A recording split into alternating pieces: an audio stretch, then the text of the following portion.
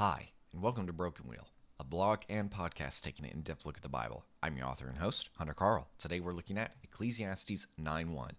But all this I laid to heart, examining it all, how the righteous and the wise and their deeds are in the hand of God. Whether it is love or hate, man does not know. Both are before him.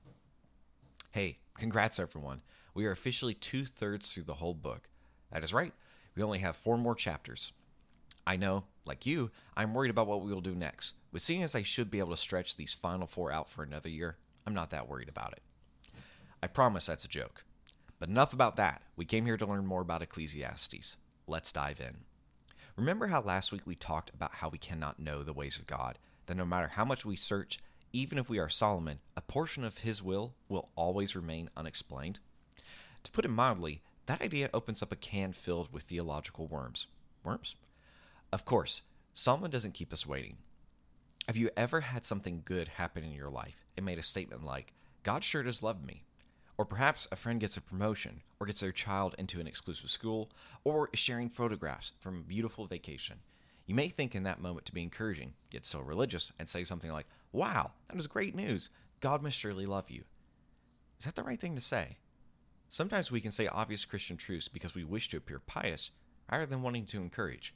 To do so is to speak and act like the Pharisees, to be more concerned with the appearance of righteousness rather living an obedient life from our hearts. So yes, it can be the right thing to say if our hearts are doing it for God and not for ourselves. That isn't what Solomon is warning us about. He asks a much harder question. How can we know what is happening is because God approves of our actions? Think about it.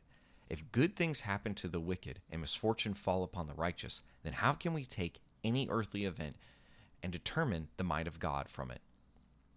Probably the classic example of this is Job and his friends. They see all the misfortune that has fallen on their friend, and what do they assume?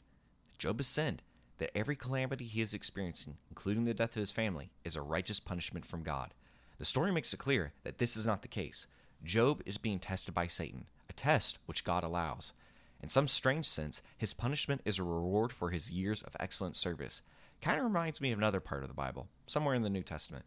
Jesus said it, that if they hated him, how much more would they hate us, that we should expect trouble in this life. In a sense, suffering in this world is an indication we are truly living the Christian life, and our walk through those trials is a testament to the change he has made in our lives. So how can we know if the events in our life indicate God's favor? First and foremost, we can walk with God, and every day make that our goal and aim.